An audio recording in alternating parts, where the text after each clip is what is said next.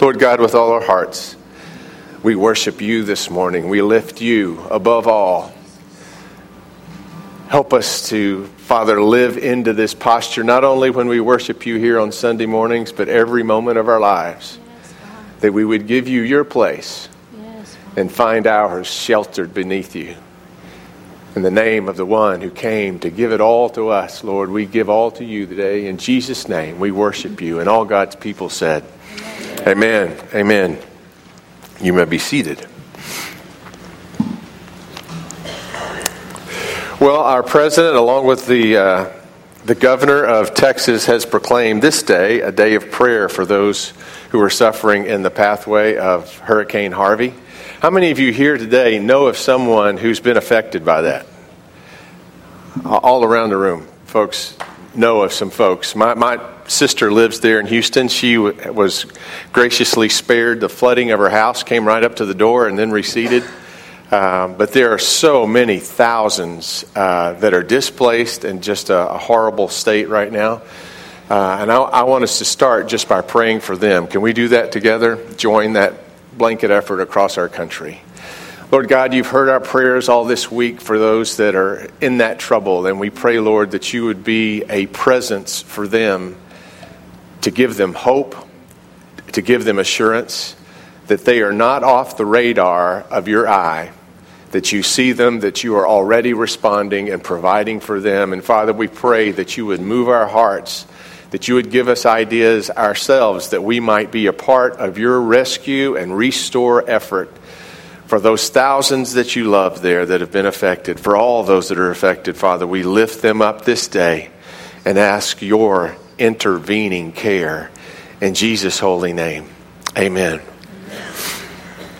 It's really an opportunity for us as a church to show the love of Christ to those who are in need. And this week we've shared with you an email that you can do that directly now through UMCOR. They're on site. They're already working with folks. We have tentative plans later on this fall to go down kind of after the first wave of help has passed and help those that have been left behind, that don't have any flood insurance, that are needing hands and volunteers to help re-sheetrock their houses and things of that sort. You may want to be a part of that effort. You may want to start giving to that effort now through our church, that we might have supplies that we take to them. We think by the time we get down there will be no supplies. So we'll buy them up here at a lower price and take them down there and hopefully answer some prayers that way. God calls his people to meet needs.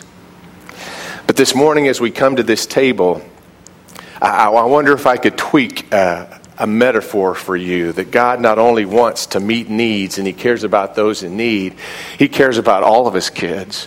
Amen. David, the psalmist, said that the Lord is my shepherd, I shall not be in want. He says there it's a table setting and his shepherd is there and he says, my cup overflows. Now, I've always taken that to mean that if I've got a need, my God's got more than enough. My God's a need-meeting God. But in the culture of the day, it meant other things. If you were a guest at someone's house and had been invited over to dinner, one of the ways that they would sometimes give you the hint that your presence was now growing long and you might want to head home for the evening was to let your goblet go dry. You know, it was kind of a gentle way of saying it's time to go home now, right? Some home team leaders just took some notes right there. Just a gentle reminder. But the opposite was also true. The opposite was also, if you were a guest at someone's house and you joined the meal and they kept coming back and pouring more and keeping that glass full, then that was saying, please more. Please more. Hang out a little bit longer. We enjoy your company so much. You're precious to us. We want you to stay. Here's another full cup. And if they really wanted to express their hospitality and their hope to spend that much more time with you and enjoy you, they would not just fill it to the brim. They would fill it to overflowing. It would flow out on the table.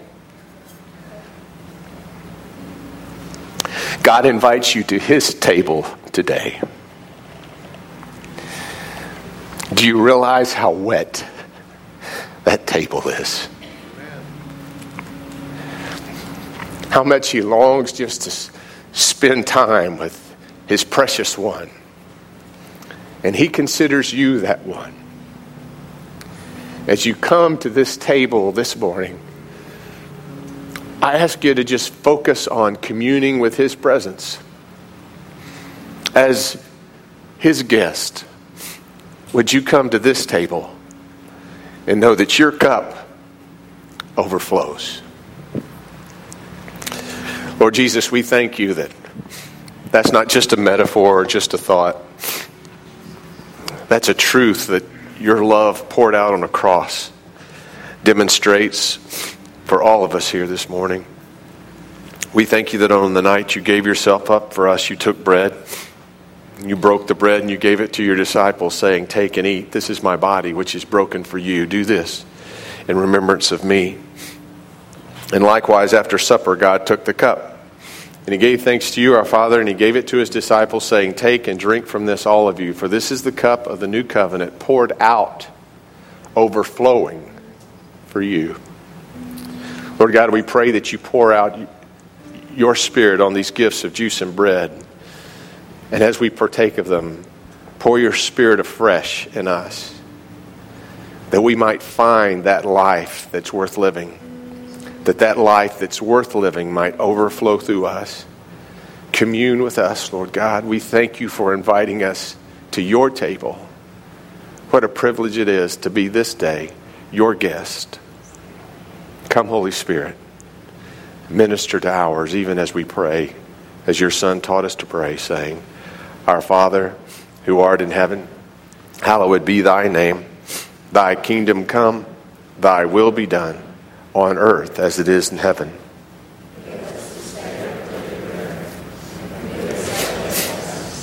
As we forgive those who trespass against us. And lead us not into temptation, but deliver us from evil. For thine is the kingdom and the power and the glory forever.